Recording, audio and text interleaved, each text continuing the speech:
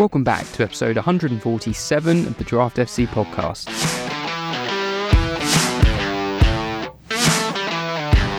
Welcome back to the Draft FC podcast, the podcast and website dedicated to all things official Draft FPL. My name is Mitch and I'm your host for another game week preview, going over waiver options, hidden gems and general Premier League chat ahead of game week 12. Well, Monday night's match proved why I generally wait to do my pod prep until after the final game is finished, because that was absolute chaos. And it was chaos that has a serious impact on a number of draft teams out there. So I will be trying to discuss some of the fallout from that in a bit more detail very shortly, as much as I'd like to forget that it ever happened. Elsewhere, there were a few other upsets. Sheffield United got their first win at home to Wolves. Forest continued their imperious home form with a 2-0 win over Villa, and Luton managed to draw at home to Liverpool, possibly unlucky not to come away with a bit more. Following my last pod, I had a look to see how Nkunku, Tony and KDB's ownership went last week, and it all saw a decent increase, so it's nice to know there are possibly some listeners out there. I'm recording this episode on Thursday the 9th of November, so any team news, injury developments or press conference info are up to date as of then, and of course subject to change. Aside from waiting to do the prep after Monday night, also a little bit of fallout from the Champions League games as well, which will also have an impact. Some of the players I'll be discussing in this episode include Tino Livramento, Neil Maupay, Eric Dyer, and a few more, so let's get into it. So, waiver watch, the main players that were coming in last week were Pinnock, Jordan Ayew, Harrison, Semenyo and Kudus for West Ham. The players making way were Louis Paqueta, Gusto, Mudryk, Solly March and Thomas Souček. Let's have a look at some of the fixtures. Arsenal at home to Burnley. Burnley currently the worst, most out of form team in the league, and Arsenal will be keen to put in a performance after their loss to Newcastle last weekend. After the international break, they've also got Brentford away, Wolves at home, and then Luton away too, so a very nice run for Arsenal now. A few injury concerns of their own, which will open the door for a few of their fringe players to make a way in too. Man United are at home to Luton. The game for some of the United midfielders to shake their shackles off, potentially though, could be Erik ten Hag's last game. If they were to lose, I think that would be that, but it really shouldn't matter which 11 they throw out. We need to see how a couple of the injury situations pan out. Rashford obviously came back in on the Champions League game last night, so he should be fine and got a nice early rest in that game. It was interesting in that Champions League fixture that both Rashford and Garnacho lined up. Anthony was benched, and I wonder if we continue to see the same at the weekend.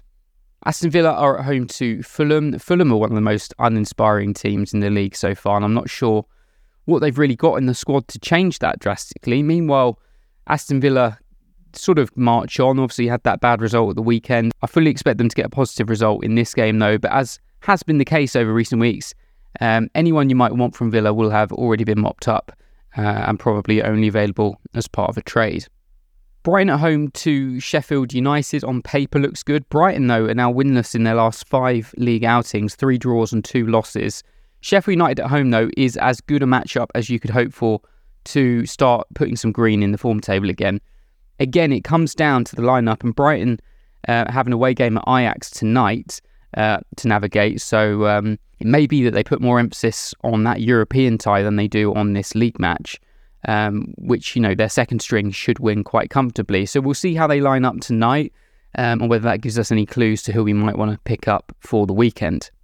Now, lots moved to Crystal Palace last week, headed their game away to Burnley, which was a good shout. Now got Everton at home and then Luton away just after the international break. And then they follow that with West Ham away and Bournemouth at home. So quite a nice little period to own some of the Crystal Palace defenders, or an Edouard, or even dust off Eze if you've had him stashed away for a while. Incredibly, Mitchell had a slight decrease in his ownership in average size leagues last week, which will be a cause of regret for quite a few draft managers out there after a very nice goal haul. And then before Monday, I had Tottenham away to Wolves. Dawson, obviously a big miss for Wolves due to suspension. Neto, a big miss up top. Means there probably isn't a better time to play Wolves. But now equally, there probably isn't a better time to play Spurs. So who the hell knows? Maybe let's talk about the fallout from that game now while we're on the subject and get it out of the way. So following that game on Monday night, we have got Udogie with a 1-match ban, so 2 yellows. So he will be banned for this game, but will be back after the international break. Romero will get a 3-match ban. So that third match will be Man City away, which possibly isn't the worst one to miss if you have him in draft. If you're looking flimsy on your squad, particularly for a starting 11, he could have to make way, but I think the majority will just hold him through. Van de Ven pulled up with what looked to be quite a nasty hamstring injury, and I'd assume he's now out until the new year at the earliest, which is a huge miss, and it's actually quite concerning how reliant Spurs became on him after just a few months of joining without any kind of like-for-like replacement to come in should this happen. So I think he has to be a drop for any owners, sadly, even if firm news hasn't been released yet. The knock-on effect to the rest of the defence and the goalkeeper is also going to be huge. I think clean sheets will be a lot harder to come by for Spurs over the next couple of months, and say it might just generally devalue that whole group. Quick mention to Vicario, though, excellent performance in that game on Monday. It could have been a lot worse if it wasn't for him. And I think with Van de Ven missing and some of these other bans, he's going to have to be relied upon quite a lot over the next month or two. Then further up, Maddison was the other big injury casualty. What was quite a strange incident. I initially feared the worst with the way he went down, wondering whether or not he'd ruptured his Achilles or something, because it seemed to be completely non-contact.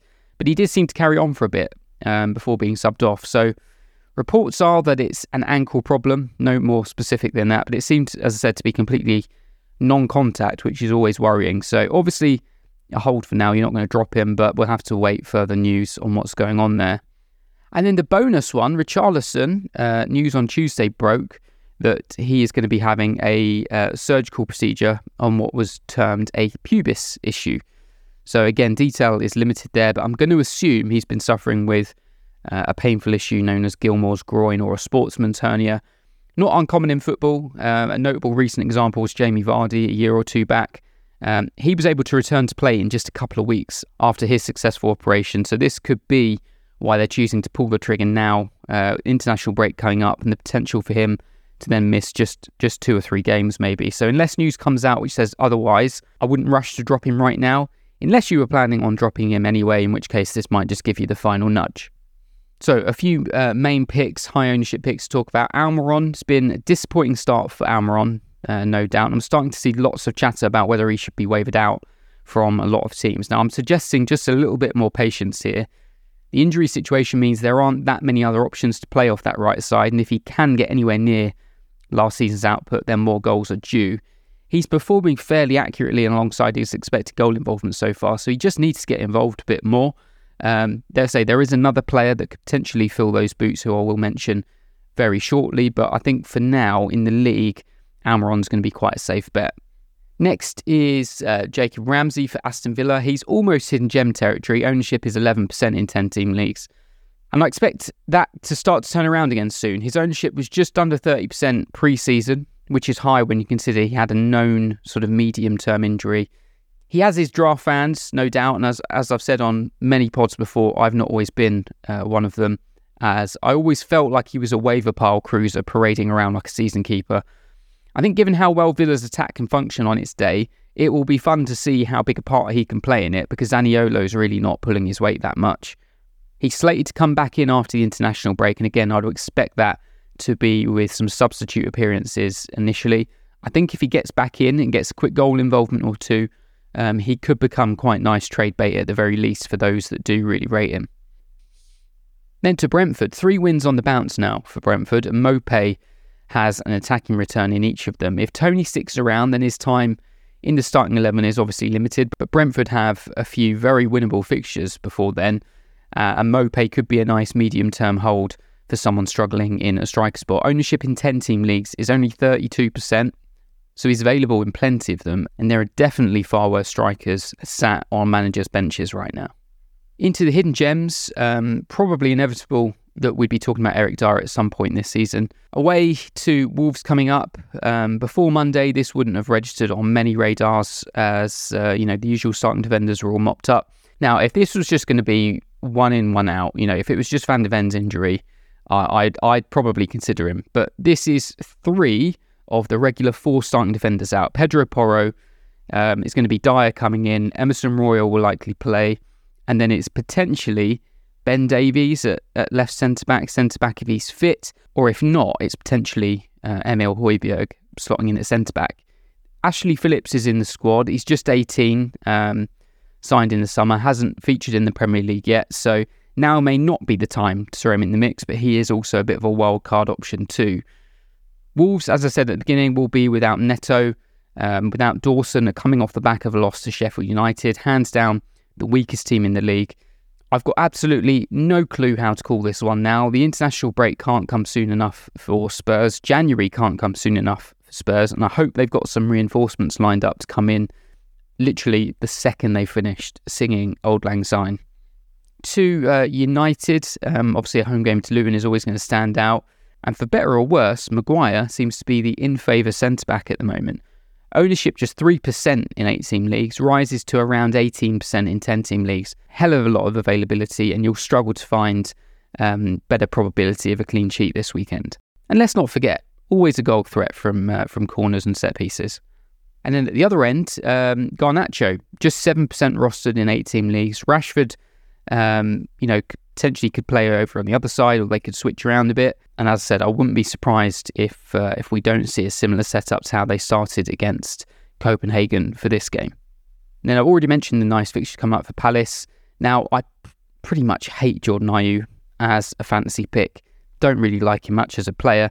But if you're in large leagues and fancy Palace for those games, he's probably your easiest and most viable way into the attack, and always pops up with the odd goal involvement.